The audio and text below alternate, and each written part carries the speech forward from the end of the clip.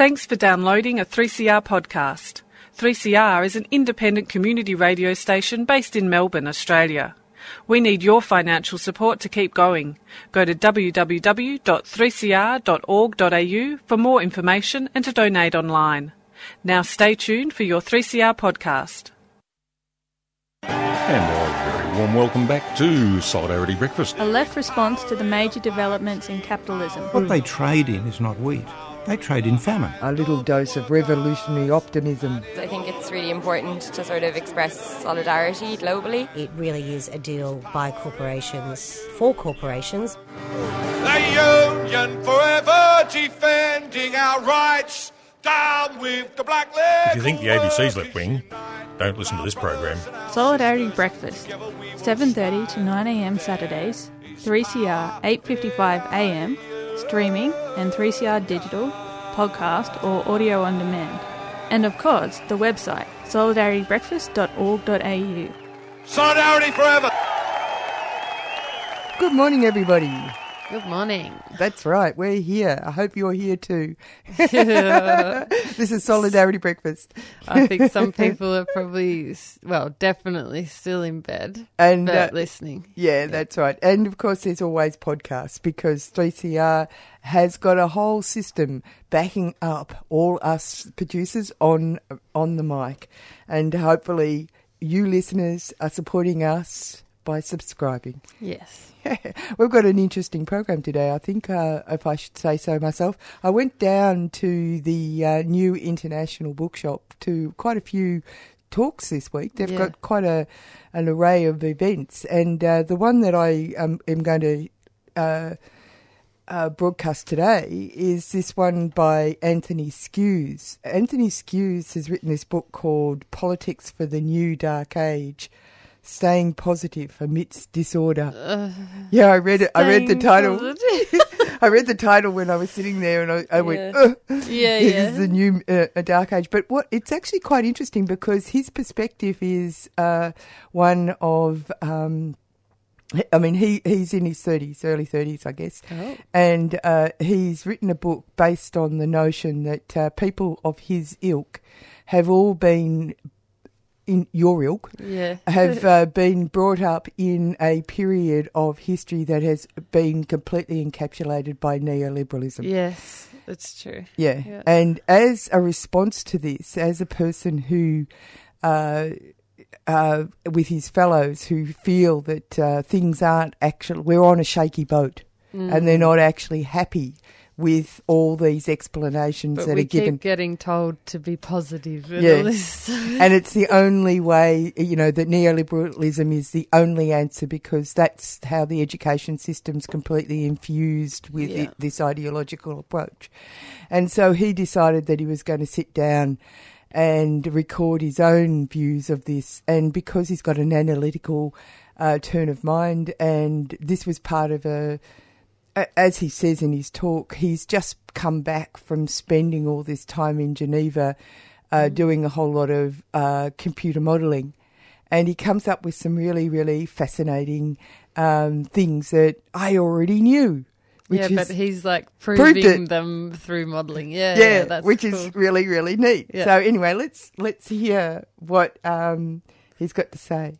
For me, socialism as a transhistorical, transcultural phenomenon has basically three core definitional elements. The first of those elements is that human beings are a social species, that we have evolved to live, work, and socialize in groups, and essentially that is a biological reality. In social sciences, in political science, and in economics in particular, there's this talk of individuals as self-interested, utility-maximizing, rational actors, yada, yada, yada.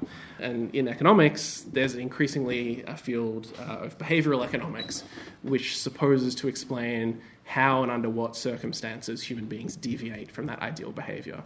Rather than seeing the way that we cooperate in groups as a deviation from an ideal norm, socialists fundamentally should recognize that that ideal of individual behavior, of selfish utility maximization, just isn't what we are as individuals and not what we are as a species. The second sort of key point of what socialism is that social life consists of a series of social dilemmas, that we are a social species, that we live together in groups, but the core problem of politics is how a group of individuals work and live together and make decisions about the collective good in a way that doesn't lead to the mutual destruction of everybody. So again, on the right, I'm sure people are familiar with the idea of the tragedy of the commons, right?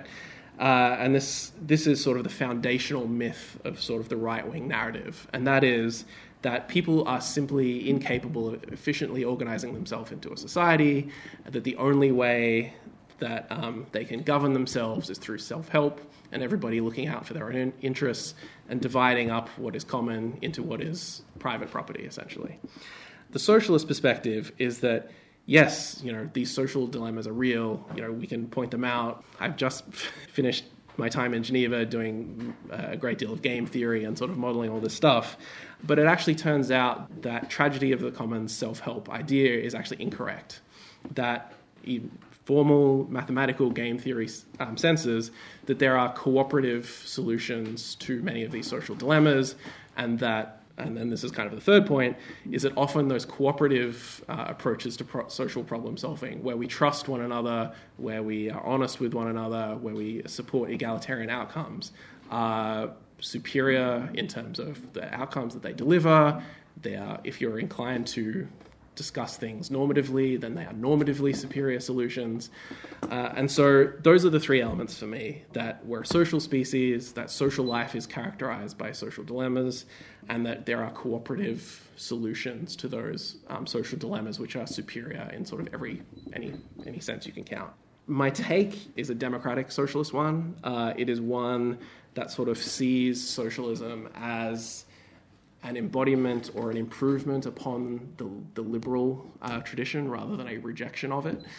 So I define and sort of think generally of socialism as liberalism plus structural critique, right? We take on board the sort of the core philosophical assumptions of Locke and Rawls and all these people, but we say the individualizing perspective that is embedded in that approach isn't sufficient to solve these social dilemmas, and we actually need to think about populations structurally and cooperatively in order to get to where we want to go.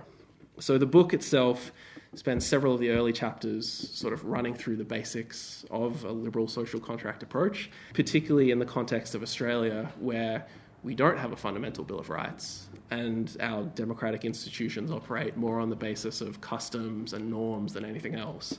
That it's really important for the left in general to really commit to some of those liberal principles quite strongly, because as we can see all around us, the right and even the centre absolutely do not. Three sort of core elements of liberalism that I borrow and that I think are important for socialists to uphold. The first thing is the idea of the universal social contract. One of the sort of the core components of liberalism is that it is a universal tradition, that we do not think of ourselves as workers and capitalists that are locked in an antagonistic struggle against one another, but rather we are united as human individuals, as members of a universal society. And this is where the sort of intersectional approach and the approach of looking at the rights of minorities is of particular use, because I think the fundamental object of any progressive movement should be to ensure that every member of society is treated to the full and equal dignity under the social contract that they're entitled to. And I think the core area, and I talk about this in the book, one of the core areas where Australia is very much not upholding this is in the area of Indigenous rights. I think if you look over the last 20 years of Australian policy, if not the last 200 years, or especially over the last 200 years, we have not seen the traditional inhabitants of this continent as full and equal members of the Australian social contract. That we have, in many cases, treated them with an extreme degree of paternalism and essentially not recognised their voice as equal citizens. And so I think we can talk about redistribution, we can talk about inequality, we can talk about all these high-level economic issues, but if there are people in your society that are not treated with the full and equal dignity that they deserve as full citizens of your country, then that's the problem that you need to solve first. The second sort of core liberal commitment is the embrace of radical democracy. And this is to say, not only is every citizen of your society entitled to equal dignity and equal respect, but also that we trust that they are best able to make decisions that affect their own lives. At an earlier stage of drafting this book, its working title was actually The Anti-Utilitarian, because I think one of the greatest and most pernicious aspects of the neoliberal moment as practiced in the 1990s and the early 2000s was this idea that there was an expert or elite class that had the best idea of how to run society, that they could measure, the optimal happiness of everybody involved and weigh up the various interests of all different social classes and then come up with a policy solution that was in the best interest of everybody. The argument that I make in the book is that the neoliberal, the utilitarian, whatever you want to call it, perspective is fundamentally an authoritarian one. In that if you are saying, I know what is in the best interest of someone else, you're not a democrat. You're an authoritarian. What socialists should really work to recognize is that radical democracy is our groundwork. We believe that individuals are able to make decisions both individually and collectively, to manage their own affairs, to do so efficiently, and to do so in a way that suits their own interests.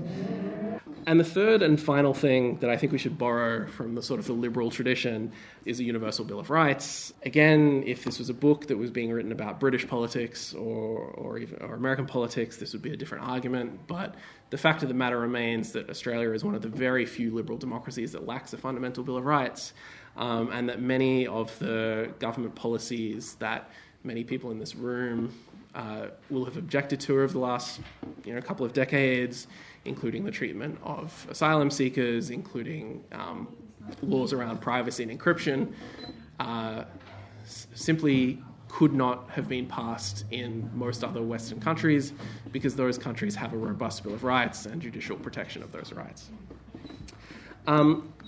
So in addition to sort of that civil and political picture, I think it's also important that we have a robust list of economic and social rights that we're committed to. One of the principles that I borrow in the book from international law and apply to the economic space is this idea called the welfare principle. It's a theory about the role of government and what the government should do in terms of respecting individual rights. The idea being that if you have a list of economic, social, cultural, political, civil rights, can individuals, through their own efforts, acting alone as individual utility maximizing rational actors, can individuals satisfy those rights on their own, right? And the answer is clearly not. Let's take as a very basic example the right to life. Unless everybody is carrying around AK at all times, if the government didn't outlaw murder, you would not be protected, against someone shooting you or hitting you with an axe or whatever. Society creates laws and societies create governments in order to guarantee those rights that you can't secure through your own efforts. And just as we apply those principles in the civil and political space, we should also apply those rights in the economic space. So that if you do not earn a sufficient wage to pay rent and you're homeless, or if you don't have a wage at all, if you cannot pay your health insurance premiums, that is a market failure, right? You cannot achieve through self-help a right that we expect to deliver to you in terms of having equal dignity as a member of a liberal society. And so there is a prima facie case for government action to guarantee all of those rights through direct action. And so one of the areas in which I apply this in particular in the book is the distinction between a universal basic income and a guaranteed minimum income. UBIs are very trendy at the moment, but they're actually very dangerous for the left. And the reason is because they're based on a false philosophical premise. They're based on the idea that true equality is the government giving everybody the same amount of money. Under a democratic socialist or a liberal socialist perspective, you are equal in rights and you are equal in dignity. You're not equal in terms of your entitlement from the government, in that people who have greater need, who have the inability or the incapacity to secure their rights through their own self-help, they have a claim on the rest of society, they have a claim on the government in order to equalise their satisfaction of their rights with everybody else. And the argument that I make in the book is that our failure as a society to guarantee housing to everybody, to guarantee education to everybody, to guarantee healthcare and a living wage and a meaningful income to every citizen is actually, in point of fact, a denial of their equality as citizens under the social contract. That in a sense that if you are not guaranteeing someone their equal rights, in most important respects, you're not treating them as a fellow citizen. In sort of the second half of the book, I sort of go into the inequality space. Why critiquing the structure of society matters, because there are a lot of different ways that we can meet individual rights. And in fact, one of the arguments that the right will make is that they'll say, yes, of course, we believe in individual rights, we believe in universal membership of the social contract, but the most efficient way to deliver universal healthcare, for example, is a fully marketized system. And so the debate becomes a debate about means rather than ends. And they say, yes, of course we believe in these rights, of course we believe that, et cetera, but we just differ on ends. And so the second half of the book is really an argument as to why the self-help, individual, marketized approach to solving social problems is inefficient in delivering the outcomes that we want, is unable to guarantee the fundamental rights that we would expect people to have under a universal social contract. Just go for it. It's not what you think. No, it's not what you're thinking. No, it's not what you think. I say no, baby, no, baby, it's not what you think. I say no, baby, no, baby, that's the way it swings. I say no, baby, no, baby, it's not what you're thinking. It's not what you think. No, it's not what you're thinking, baby. No, it's not what you think. It's not what you're thinking. No, baby, no, baby, it's not what you think. Say no, baby, no, baby, that's the way it swings. Say no, baby, no, baby, it's not what you're thinking. It's not what you think. No, it's not what you're thinking, baby. No, it's not what you think. It's not what you're thinking. No, baby, no, baby, it's not what you think. Say no, baby, no, baby, that's the way it swings. Say no, baby, no, it's not what you think. You're on 3CR with Annie and Rebecca on Solidarity Breakfast, and we've been listening to Anthony Skew's Politics for the New Dark Age, Staying Positive Amidst Disorder. And we thought we might hear what some of his ideas are about the best way forward. So let's listen to his a wrap-up. The fact of the matter is that economic inequality is toxic for a liberal society at almost every level. Even if your perspective is one of sound economic management, I think even the IMF has published a ton of papers at this point showing that the more unequal your society is, the more unstable your economic growth is, the more likely growth is to end, the more likely it is to reverse, the more likely it is to go backwards. The point is not that more equal societies grow faster, it's that they grow faster over longer periods of time because they're more stable and they're more resilient. The more important aspect of that, because economic growth is not everything, obviously, is that inequality is socially corrosive. And this, of course, is the work by Wilkinson and Pickett in The Spirit Level and their other published work, where they basically point out that because we are a social species, because we are evolved to live in these relatively egalitarian social frameworks, the existence of hierarchy is actually extremely corrosive to individual well-being. And it's not just corrosive to individual well-being at the lowest levels of the income scale. It's not just that being poor is costly, because of course it is. The social stress created by poverty is a huge contributing factor to the perpetuation of poverty, and obviously, inequality generates poverty. But what Wilkinson and Pickett have showed is that social corrosion infects the whole of the social structure. That if you're a middle-class person in a highly unequal society, your basic life outcomes in sort of very highly measurable ways, including life expectancy, and overall quality of life, are going to be lower than someone who is poorer but living in a more equal society, because the existence of hierarchy itself is stressful and corrosive to individual well-being. And then there is, of course, the political aspect to all this, which we've kind of been living through the last 3 years, where we've seen that the greater that social inequality rises, the less political cohesion there is, the less social cohesion there is, the less social trust there is. Well, often quoted maxim that fascism is liberalism in decay, and we have definitely been witnessing that the last several years.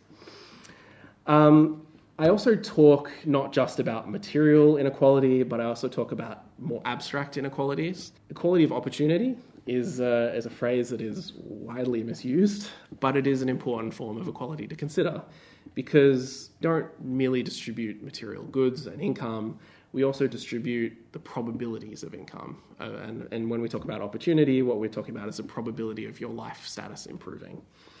There's a chapter after that talks about risk, which is the inverse of opportunity, in the sense that a risk is a probability of your life circumstances degrading over time.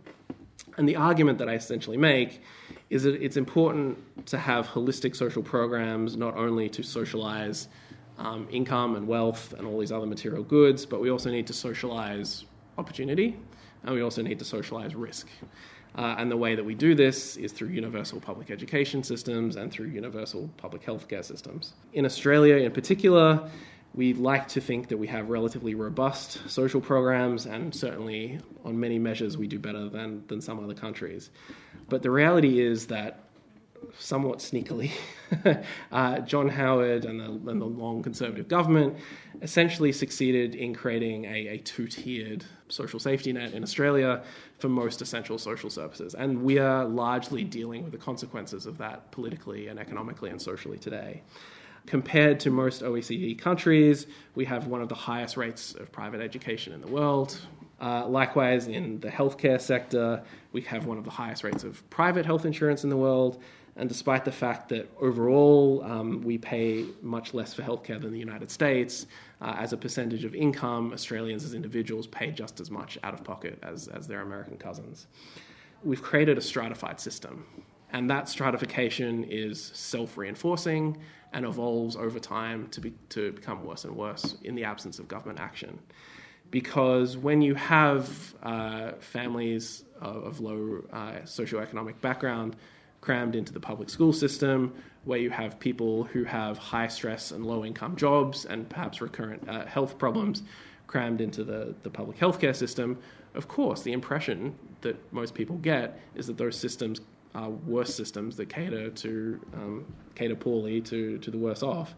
And so we see this social segregation happening, that middle class parents send their kids to middle class schools, and they visit middle-class hospitals, and they get a pretty decent standard of life. But the social and economic costs of them doing that, the additional stratification that it creates, is toxic not only for them, but for everybody below them on the social ladder as well. So those are the core dimensions of redistribution that I talk about.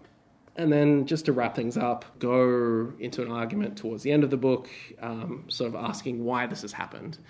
And basically boil it down to a problem of capital and labour. I developed this analogy where I treat the two as being equivalent in some sense.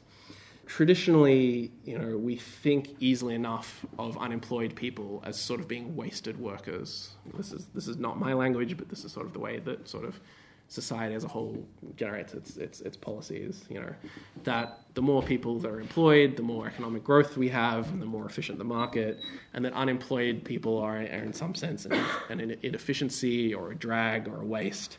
And I don't think it would sort of upset very many people for me to say in this room that sort of the history of the state for the last 200 years has basically been a process of capital using the state to discipline labour, to adopt extremely coercive mechanisms in order to force people out of unemployment and into work, in order to increase the efficiency of production or whatever.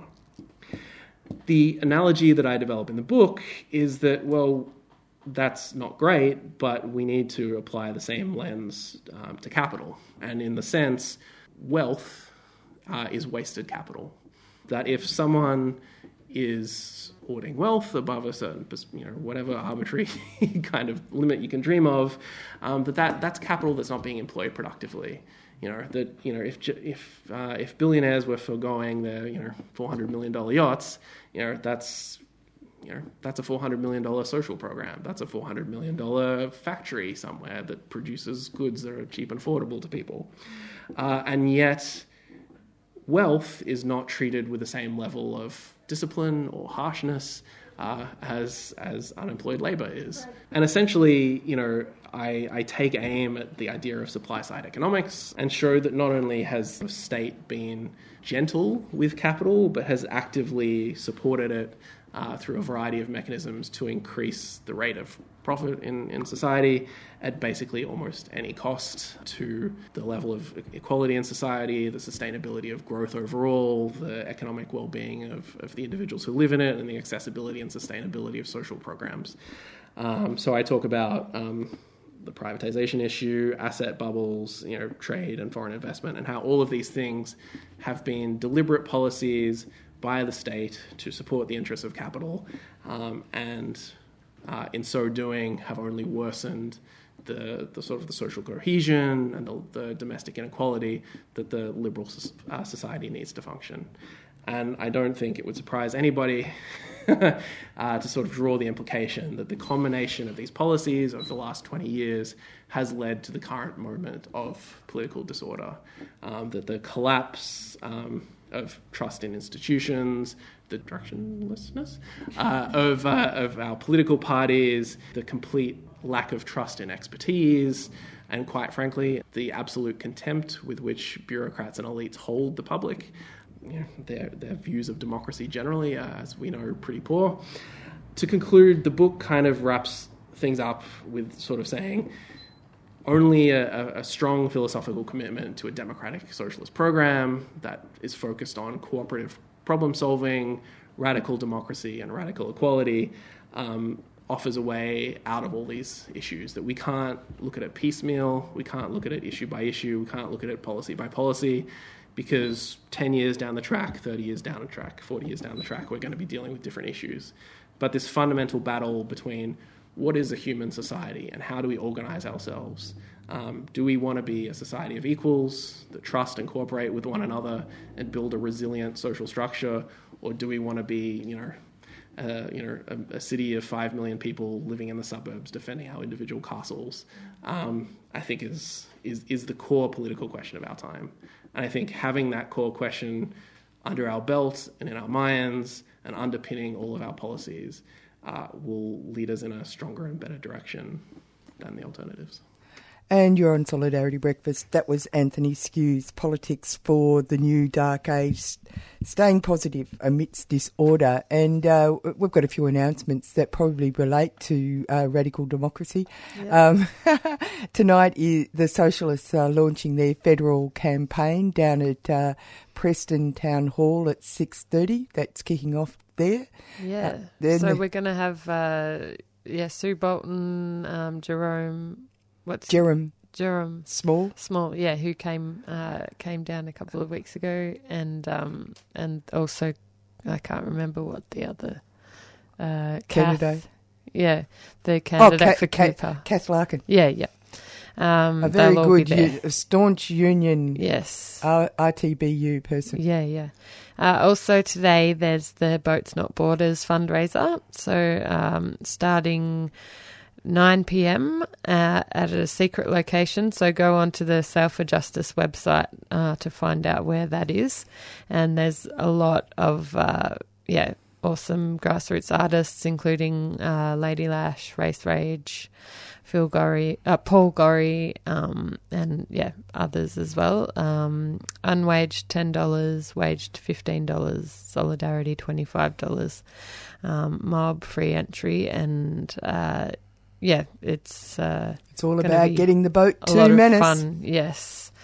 And tomorrow, the West Papua office down in Docklands is having their open day.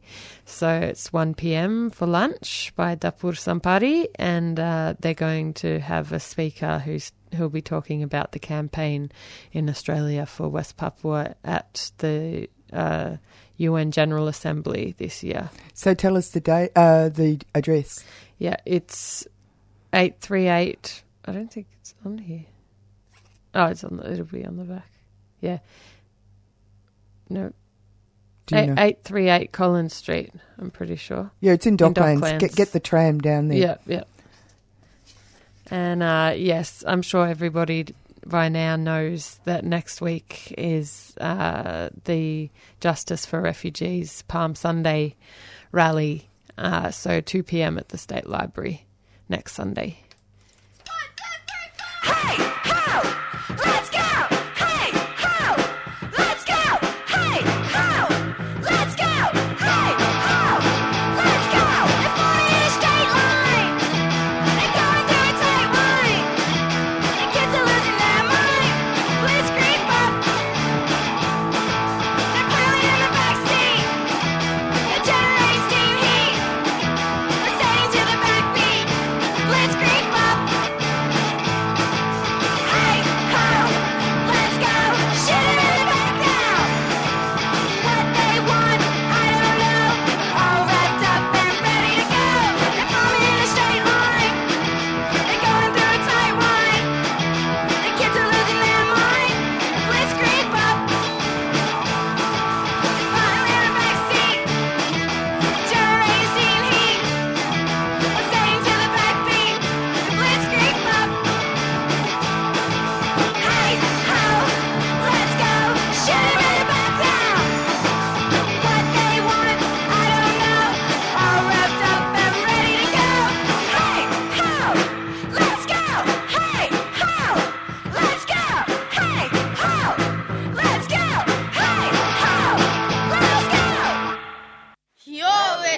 To 3CR 855 AM, the voice of the community. Yeah, right. And we're on Solidarity Breakfast, and we've got David Cross on the line. We're going to have a yarn with him about 6 Moments in Kingston. It's a great idea that you've got going there. Thanks, Annie. Yes. Now tell me, Kingston, it's actually around Moorabbin, isn't it? It is, yeah. Kingston it's a very big part of Melbourne, goes all the way out to the Moorabbin Airport, Mentone, Bentley. It's a bit of the heartland of Melbourne, really, but it's a huge area. Oh, well, that gave you lots of opportunities to come up with the historical map that you're actually drawing. It's a art meets history, isn't it? Yeah, well, we were asked by the City of Kingston to develop a project, and I think what we were really interested in largely is the fact that in places like, or suburban areas in Melbourne, there are, over the course of history, amazing things happen, and we often forget about those amazing things. So 6 Moments in Kingston Town is really our attempt to 6 years in the period of the 70s and early 80s, which is a little bit random perhaps why we chose that particular period, but we selected 6 incidents or events that took place across a 6-year period that had a really significant impact, not just within Kingston, but beyond into the Victorian and Australian cultural world. So when you pick these, before we go to the tantalising 6 events and how you actually are going to take your audience to experience these events, because that's also a cute way of dealing with this whole artistic involvement of people. How did you get the ideas for the 6 events in the sense that, I mean, I know that you're saying that it's about effect within as well as without their district. But is it about how people see themselves within Moorabbin, or is it something that you found through your research?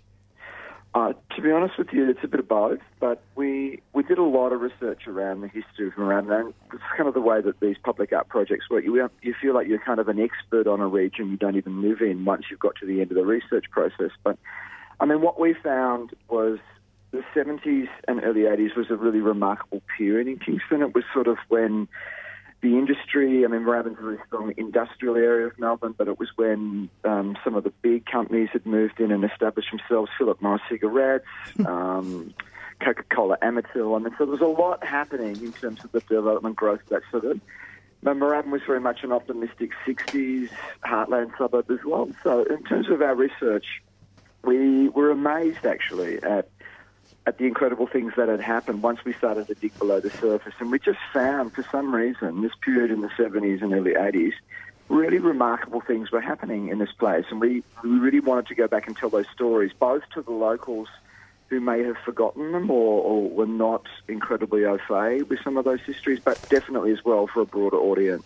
It's sort of about working class people being proud of themselves, really. No doubt. It absolutely is. But it's also about, celebrating their culture in a way that, perhaps we lose sight sometimes of the amazing things. Like, for example, 1976 is the first year that we chose, and we identified what we think still is an incredibly remarkable story of the very first woman elected council representative in Moorabbin, Julie Cooper.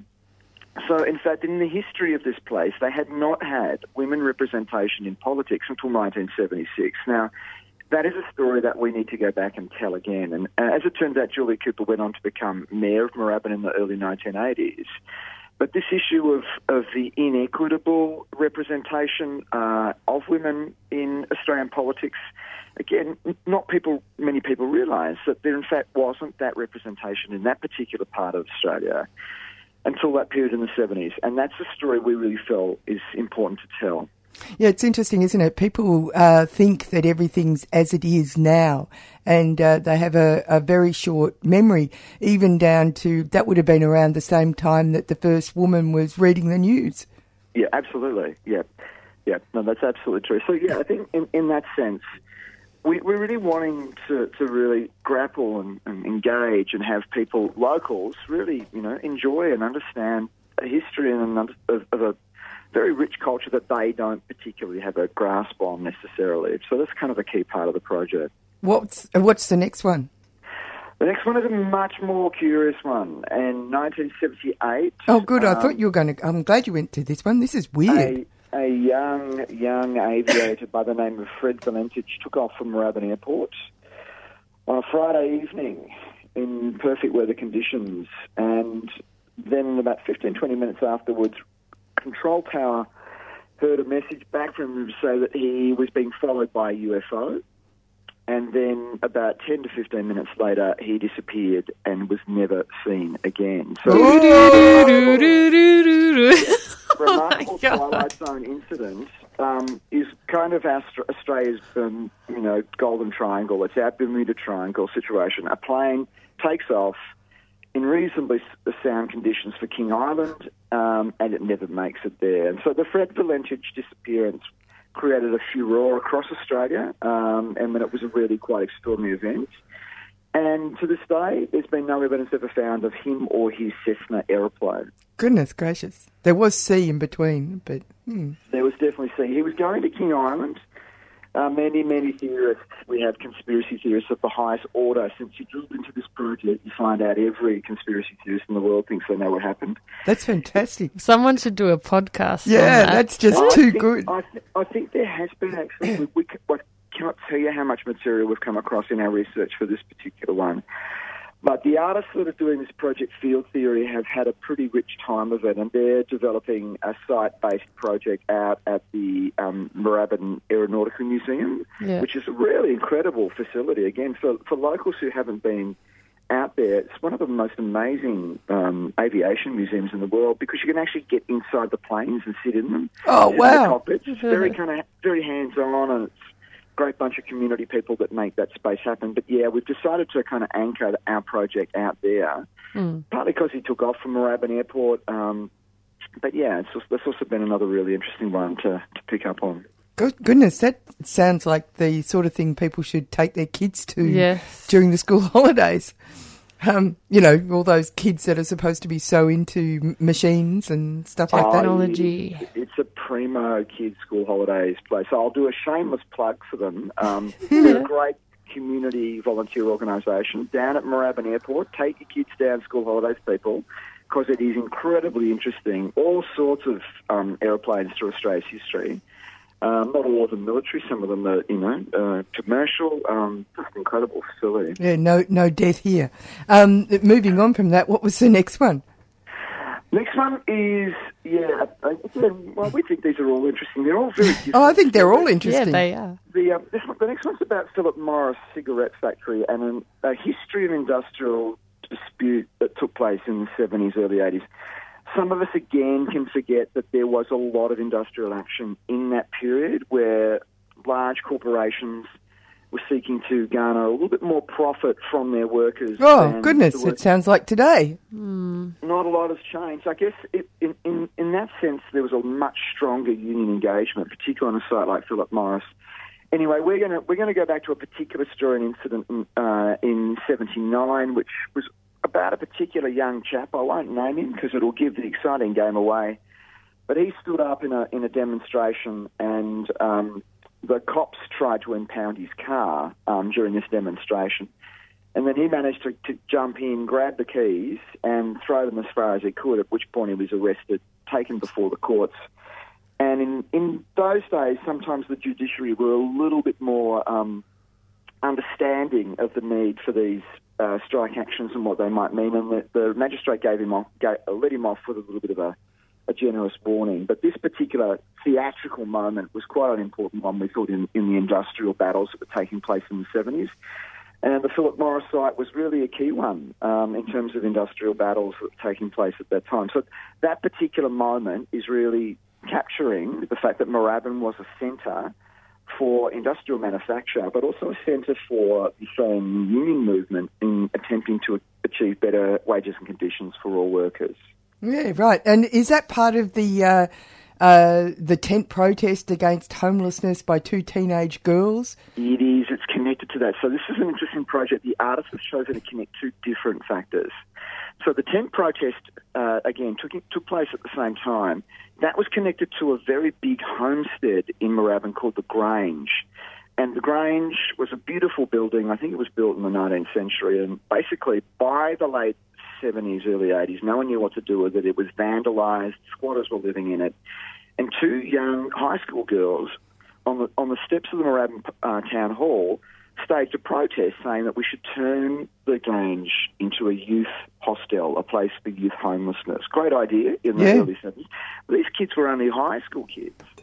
But they also got themselves into a bit of trouble where there was a bit of counter-protest and they had their tent destroyed by a bunch of yahoos, I think. So the details of that are a little bit murkier, but Steve Ryle, who is our artist working on this project, is trying to link together both those stories around protest and social change, because clearly in the 70s in Moorabbin, we don't often think about this, but Moorabbin was a hotbed of the anti-nuclear movement, and there's a really rich set of sort of protest culture that emanates from Moorabbin at that time that we're really keen to go back and explore. And you get the prize for using that word, Yahoo. That was neat.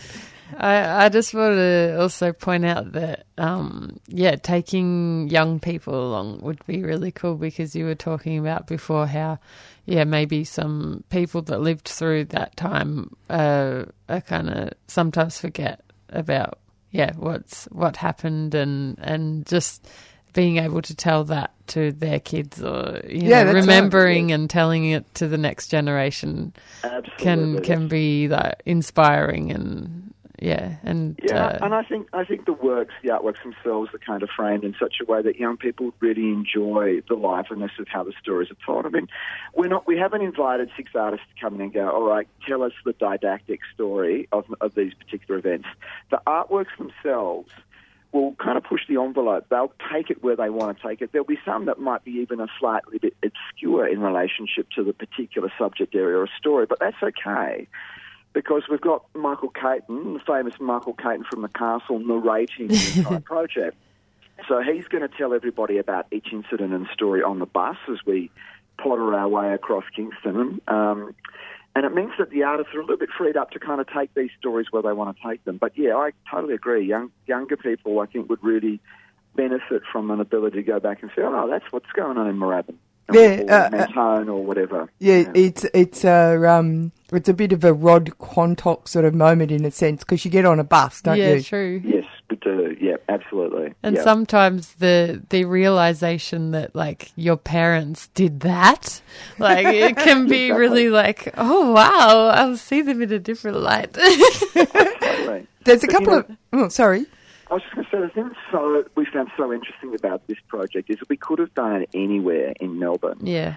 And the same rich, complex, amazing stories and people are kind of, they're redolent everywhere. And that's why I think this project is, in a way, we've just randomly selected a 6-year period simply to illustrate to people that the culture and the really amazing breadth of culture that comes from suburban living in Australia is far greater and far less stereotypical than people are kind of thought to, the way that we shape it and believe it. Well, it's about living history. It's about people taking control of their history rather than having it told to them. Yes. Yeah, that's true. Yep. That's true. Yeah, which I guess is where you come in and why this is art. Yeah, absolutely. Yeah.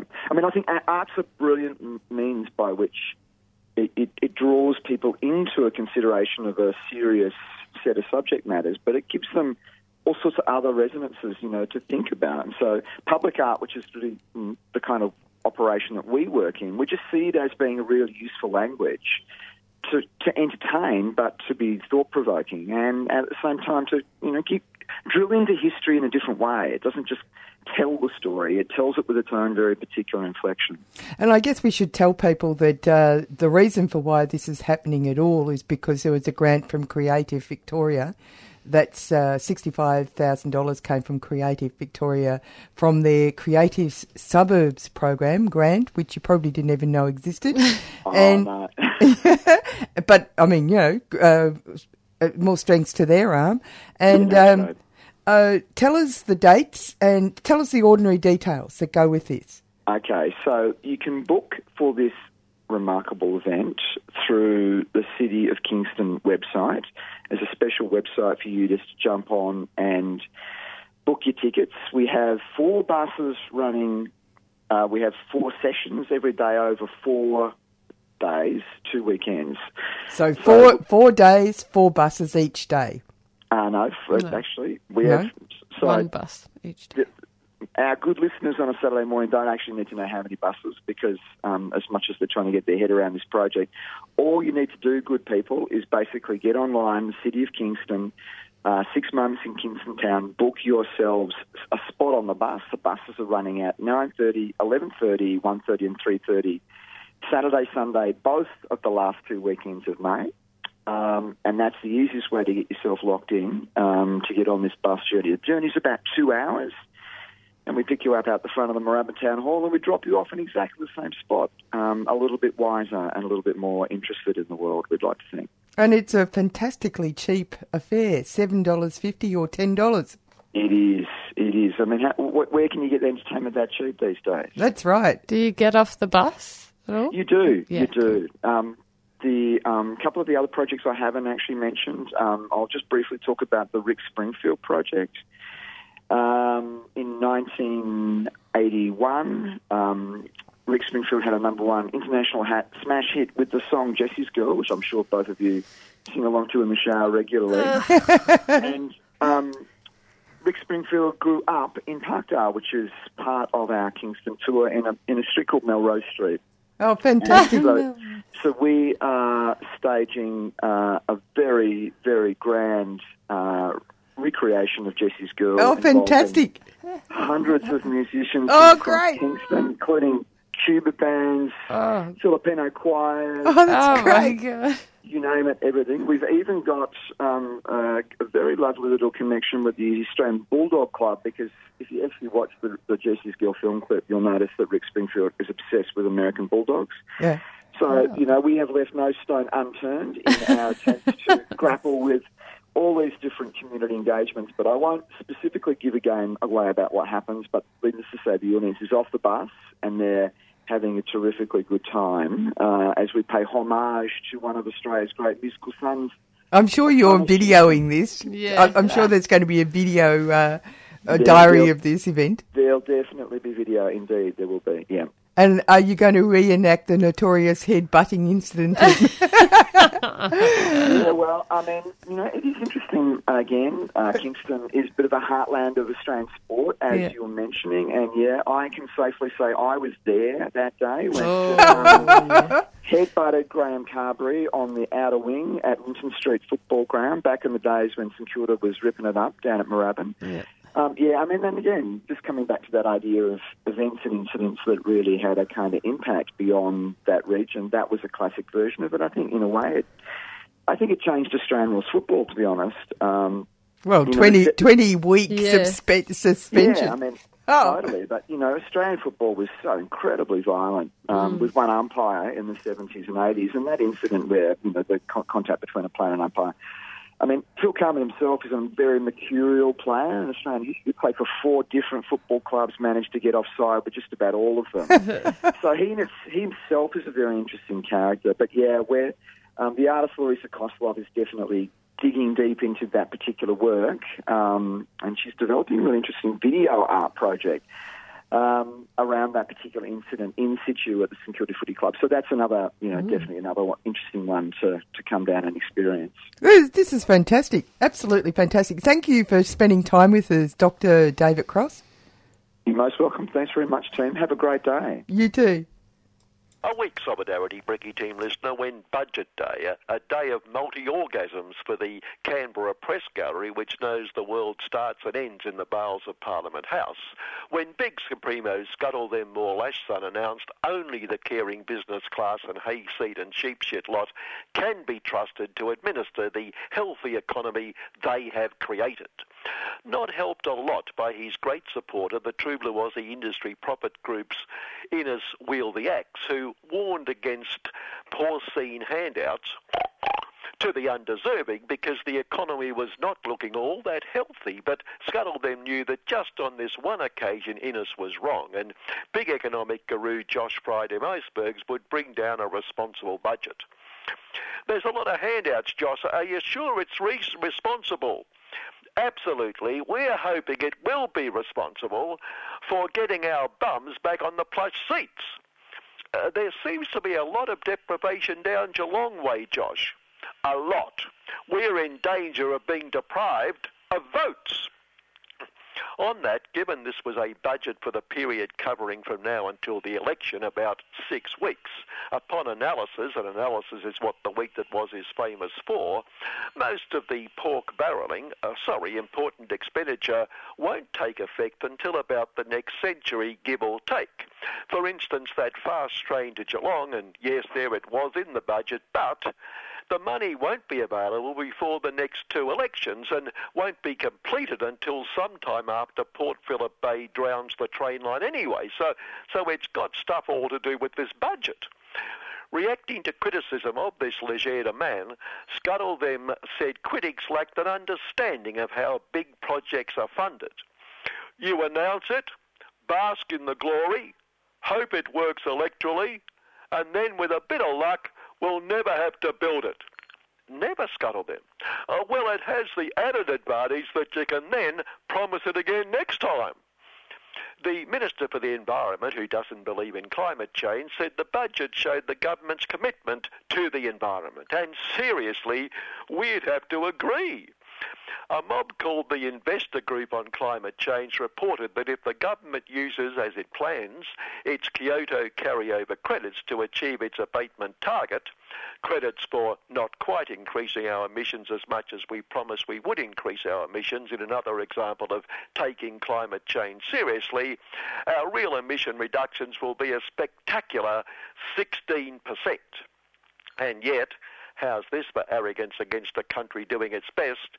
The European Union and Paris Agreement bureaucrats claim this would lack environmental integrity. How can anyone suggest True Blue Aussie lacks integrity when it comes to climate change and the environment?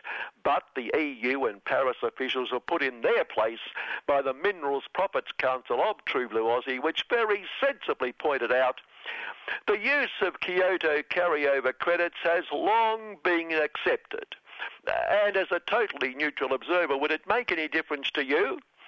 Well, yes, we have no vested interest in this matter, but nonetheless it would have the advantage that we wouldn't have to do anything. We could continue with business as usual, and don't forget, we must balance what we can do about climate change, and we are just as committed as anyone to address this issue, but must balance what we can do with the impact of that on our delicate economy. We need sensible balance.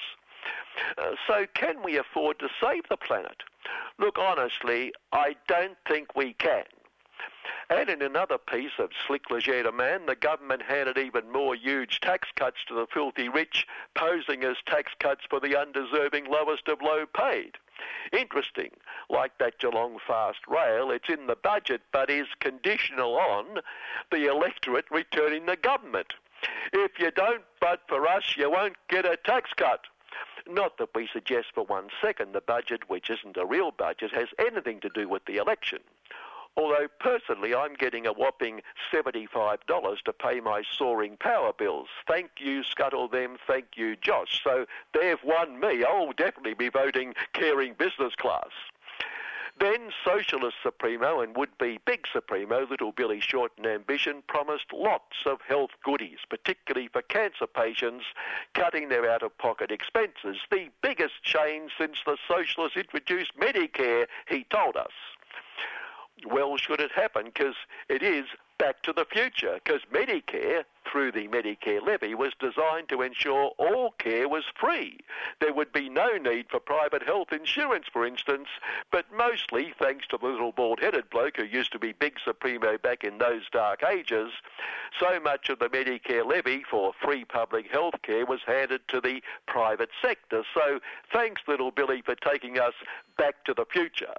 A promise to wipe out all subsidies to private health, including health insurance, would be even more appreciated. The next few weeks are going to be unbearable, so if we could afford it, listener, I'd suggest we leave the country. But proving how you can succeed in this great country, Broady boy made good and now Toorak boy gone bad, Eddie McGuire people poor, hasn't got a racist, homophobic, sexist, bodyist bone in his body. Why? Reliable sources like his good racist, homophobic, sexist, bodyist mates swear he hasn't, and every time Eddie makes a racist comment he apologises and assures us he didn't mean to be racist because he's definitely not racist.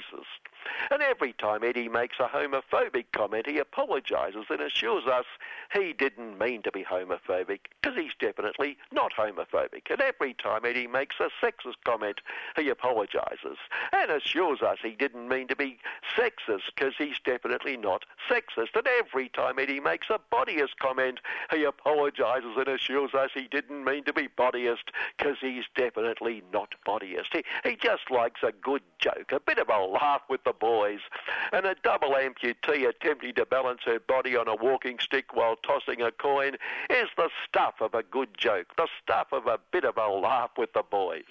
So for goodness sake, let's get off poor Eddie's back. And just an update on the family. We're pleased to report his brother, another Broady boy made good, the long-term member for Broady, so devoted is he to his suburban alma mater, is still representing the people of Broady from his home in Brighton. But we're told on good authority that on a clear day with the right conditions and a giant periscope, you can just see Broady from Brighton. Well, he's a working-class boy at heart. He doesn't have to live with them as well. Let's hope that periscope stays up better than the latest Boeing jet, which has killed more than 300 passengers and crew. But I have a slight problem. Boeing said all tests had shown the plane was as safe as the new Boeing jet. And don't forget, when the crashes occurred, US of the UN, of the US of the world, big Supremo Donald Trump the Poor, said Boeing was a great and proud US of corporate. I love it. So we're obviously talking about a most respectable and responsible great corporate, as safe as the new Boeing jet, but then said that between the crashes it had been working on new software to overcome the minor problem of the nose pointing to the ground and only stopping pointing to the ground when it hit the ground. And it's very close to perfecting the software. As safe as working on software? Can anyone spot a contradiction in there somewhere? And if Donald hadn't told us just how respectable and responsible this great corporate is, we might have thought a respectable and responsible corporate might have grounded the fleet until it had perfected the software designed to overcome the small problem of crashing. We finished last week quoting the aforementioned Innes Wheel the Axe, defending the inalienable right of workers not to join a union and attacking evil unions for suggesting they should pay a service fee when a union wins their improved wages and conditions. Well, this week the Reserve Bank produced figures showing the low incidence of union membership had nothing to do with that problem of slow wages growth caring employers are so concerned about. It's just that they hate paying wages, the bank said. No, I made that up. It's just my misplaced bias. No, the bank said, this is because a growing share of employees choose not to be union members, but continue to be covered by a union-negotiated enterprise agreement. But Innes & Co. will defend to the boardroom their right not to pay for that. So I've come up with a simple solution. Given their right not to join the union, they could also have the right to reject any extra pay and improved conditions the union they refuse to join wins for union members. It's simple, and I'm sure Innes would agree. Freedom of choice. The Gender Solidarity of the Week award to New South Wales Big Supremo Gladys Berejiklian after becoming the first woman elected Big Supremo in New South Wales, campaigning strongly for the women's vote. Well, talk about solidarity. Her new ministry has one less woman than the previous one. 19 men and a whole 5 women, making her state number 1 in the whole country for the least number of women ministers. You cut one woman out, Gladys. Did you think 6 was too many? Look, quite simply and quite modestly, I knew I was worth 14 men, so the numbers are equal. On politics in that state, finally, former Big Supremo Tiny a bit more for the bosses, challenged by former Olympic ski jump medalist Zali Steggall, is running around his electorate in a bus carrying the slogan, "A vote for Zali Steggall is a vote for Bill Shorten."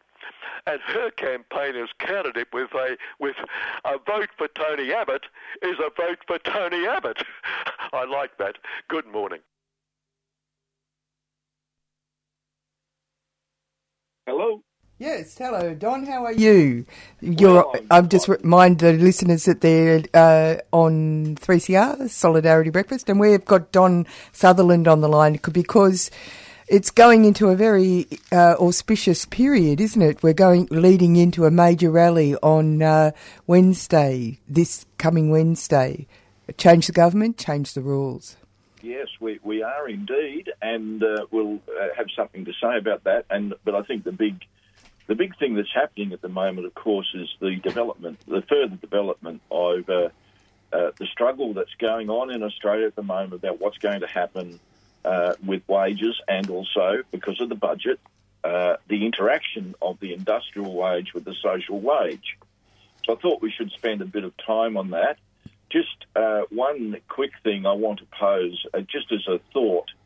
Earlier this week, Kimberly-Clark at its Huggies factory in Sydney, Western Sydney, decided to shut that factory down. 220 people losing their jobs, and they're moving offshore.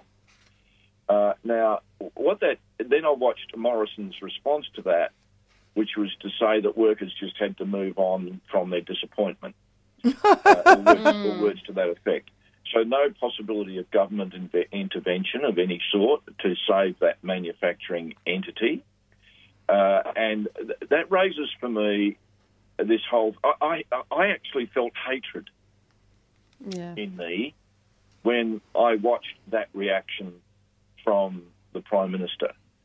And I had to work really hard to translate that hatred to a focus upon the idea that is at the heart and the soul of the Liberal and National parties, and that is that working people don't count.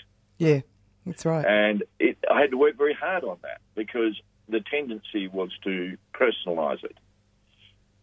So there's a fine line, I think, between intensely disliking something or somebody and hating them. I think I tripped over a little bit because it was just so despicable what the Prime Minister had to say for those workers. Mind you, it is a stern reminder of the class warfare that we are actually actively involved in at this moment. Absolutely. I couldn't agree more. And of course, the thing we should also note about it is that here's a company basically going on strike in Australia. It's a strike of capital because they're going to shift their capital out of Australia to another location in Southeast Asia, and there are no laws against that. Yeah.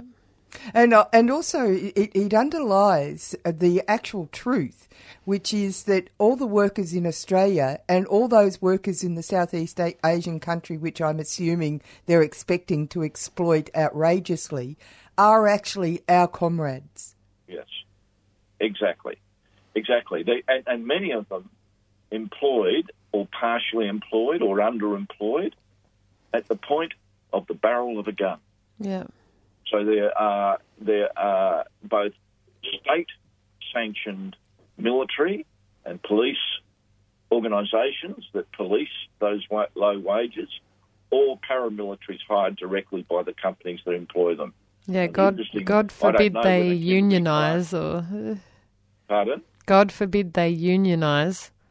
Yes, but they will struggle to unionise, and it will happen at some point, as it is happening through all of the union movements throughout Asia. Incredibly brave union organisers in other countries, and it's one of the reasons for why in Australia people need to actually fight for their unions. Yes, absolutely. And the defence of our wages and conditions is not built on creating enemies amongst workers in other countries. No, but doesn't work like that. One of the things that came out in... It's a failed strategy, that one. Yeah, it is, and it's just playing into the boss's hands. The other one is that the budget also gave doubled or increased, gave the ABCC more money than it had ever had before. Yes, well, I didn't pick up on that, so thank you for that. Yeah, something like 20... So here we have the extension of the penal powers of the 21st century in the current federal budget. Yeah, unbelievable. And the next thing is that they mention climate twice. Yes. So let's have a talk about the budget. Now, I would like to discuss it with you from the point, looking at through the prism of the 90% of the population who are either fully dependent upon wages, either employed full-time or part-time, or in casual situations, or are dependent upon siblings or parents who do so. So we're talking about looking at the budget through the prism of the working class, and to some extent through organisations that directly represent workers or are associated and thinking in terms that are consistent with the perspectives of workers. Now, I think what the budget does is emphasise, again, the link between the industrial wage and the social wage. And the striking thing for me, both in the week or so leading up to the budget and then continuing since, has been how many of the non-party working class groups and organisations that have been making really insightful analysis of quite complex issues in the budget. So sitting out there, spread all over Australia, are these organisations and groups, not just unions, but other groups as well, focusing upon the situation from the point of view of working women and beyond, focusing upon the needs of the disabled, focusing upon the needs of First Nations people, who, with scarce resources, but with remarkable intelligence, or maybe not so remarkable, we should see it as just being part of being working class, that one's instincts and intelligence can work things out. And there are really great examples of all of that happening. Now, what they're doing is, in fact, saying that the quality of our lives is defined not just by the industrial wage, but by the interaction between the industrial wage and the social wage. The social which would appear to have completely bypassed the LNP government and those people. They just don't have a clue. And I suspect also by the majority in the Parliamentary Labor Party. So that takes us to how can that latent power potentiality be further developed? And we do get a good clue in our history, and it's expressed in the concept of a genuine alternative political and economic program.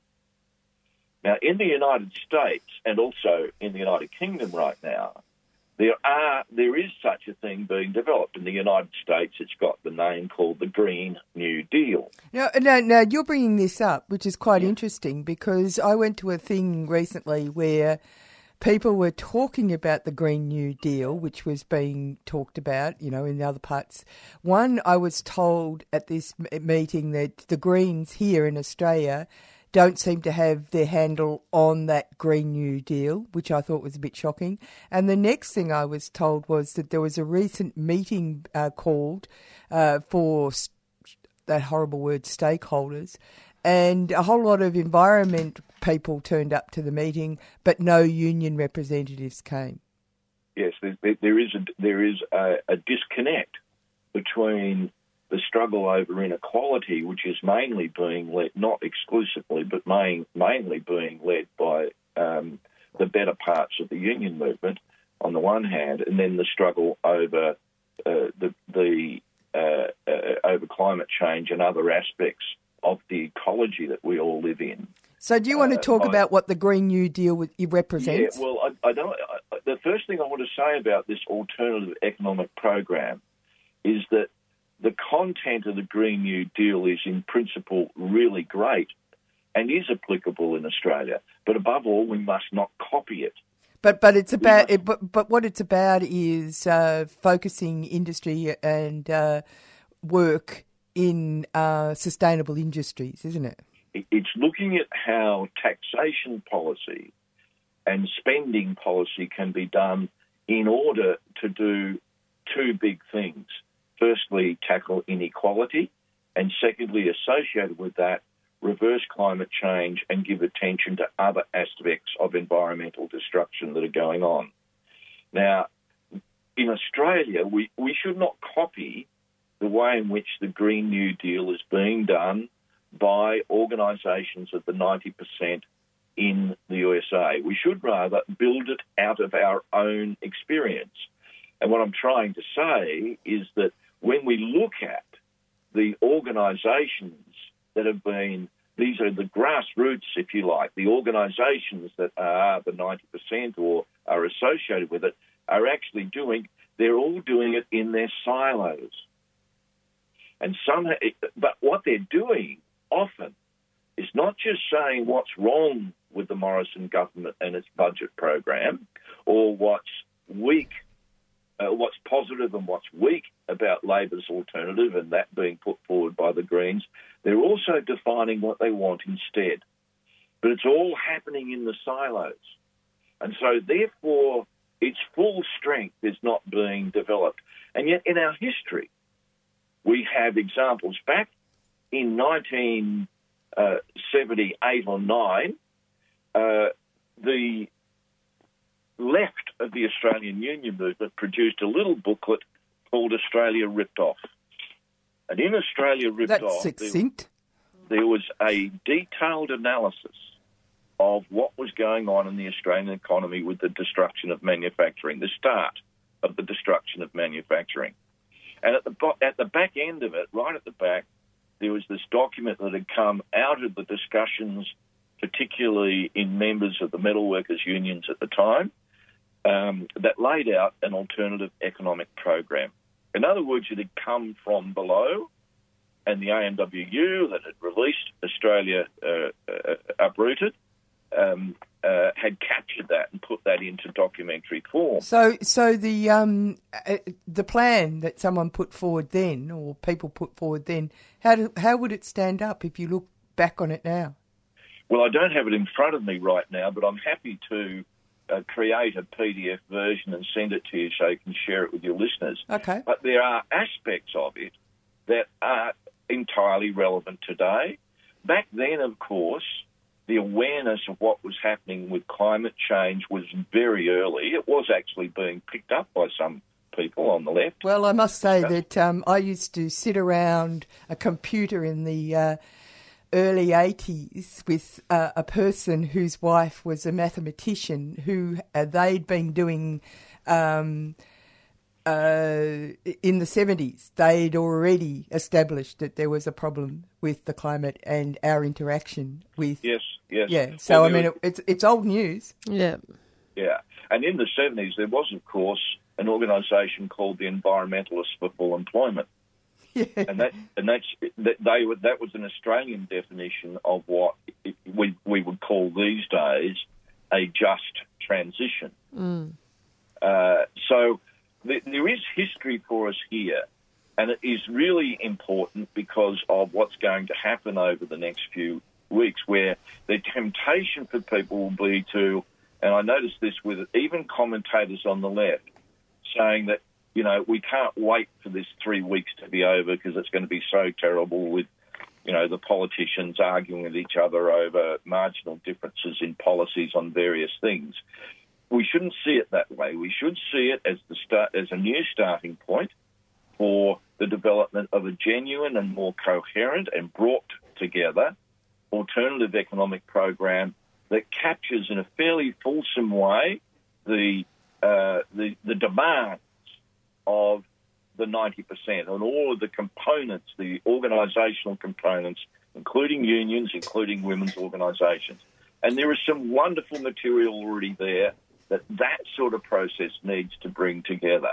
So what's your view about the marches that are being scheduled for Wednesday? Well, these are incredibly important, and I have no doubt that in Victoria it's going to be terrific.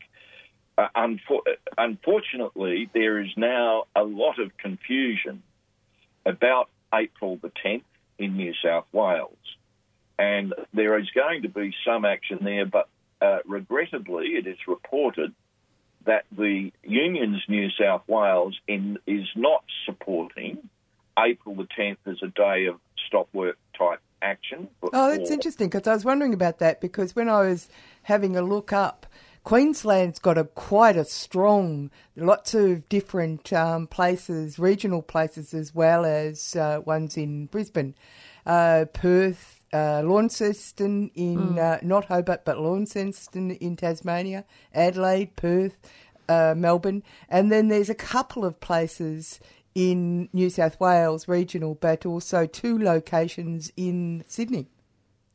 Yes, well, in Sydney, the tendency is drifted back to just a couple of unions who are going to do some things on April the 10th.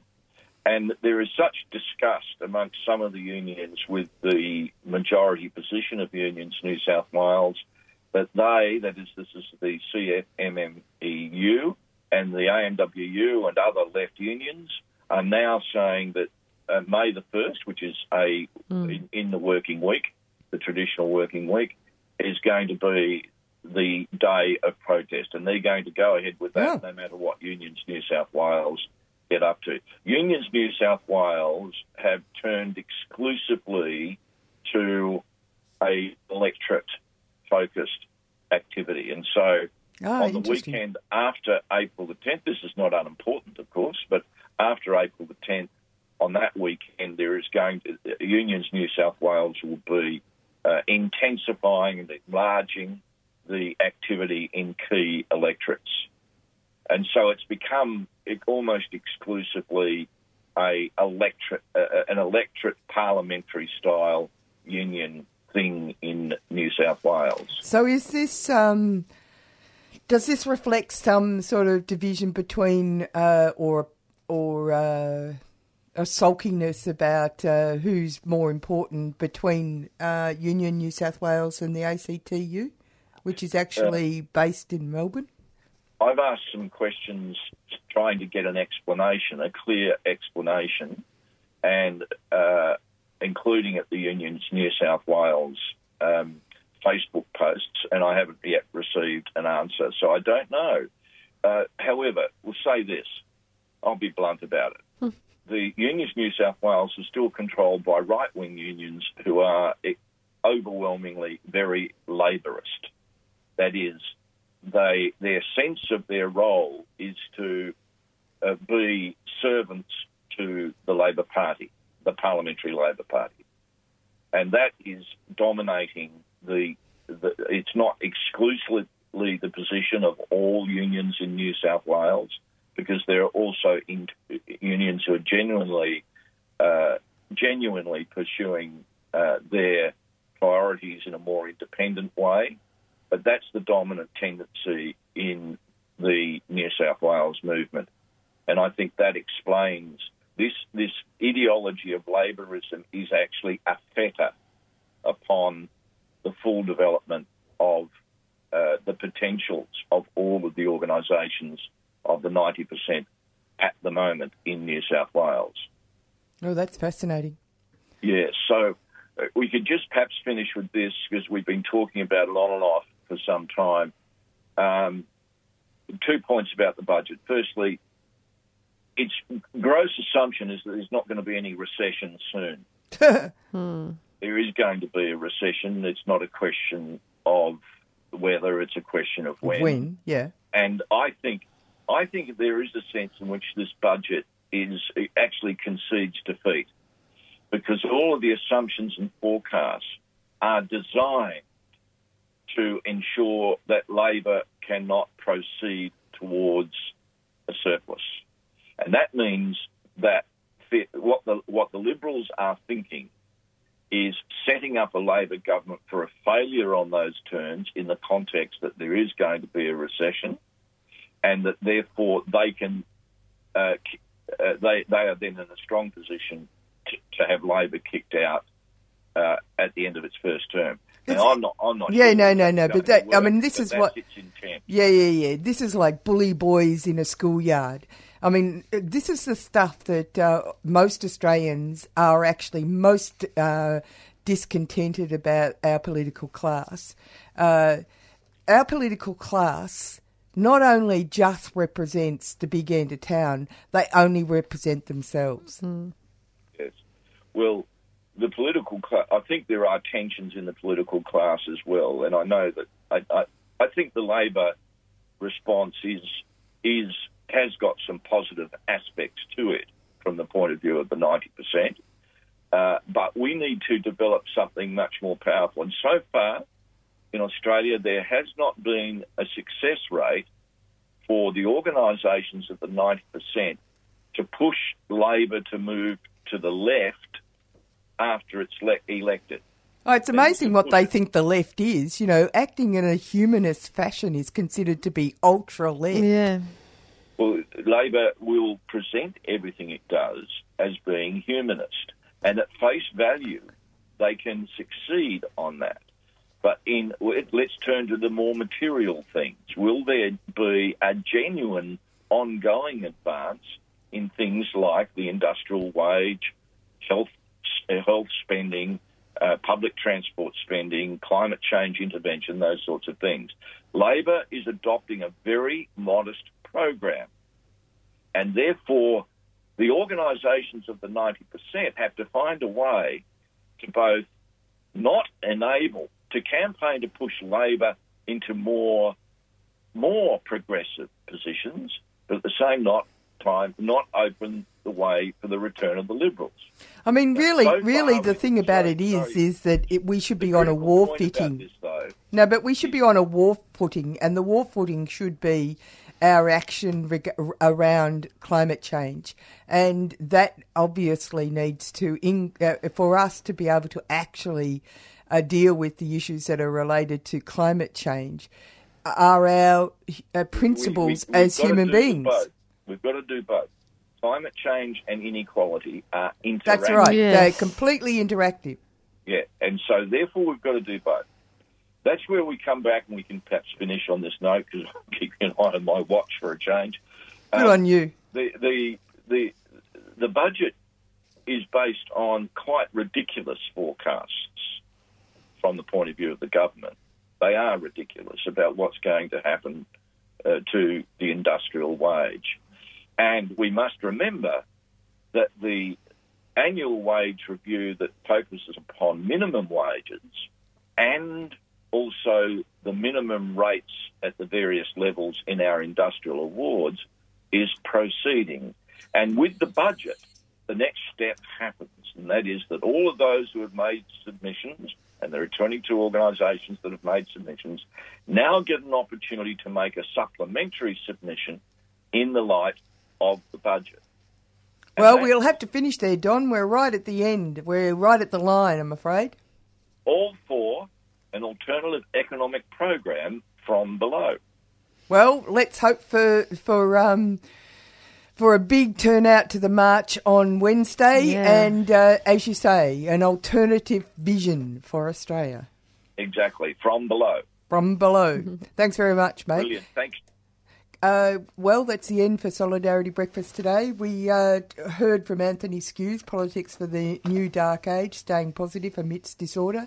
We moved on to talk about a fantastic thing called 6 Moments in Kingston, a public art bus tour. You should go to kingston.com.au to get your tickets. And we heard from Kevin, and we then went on to Don. See you at the march on Wednesday, April the 10th, 10:30 outside Victoria Trades Hall if you're in Melbourne. Yeah, and stay tuned for Asia Pacific Currents. Catch you next week.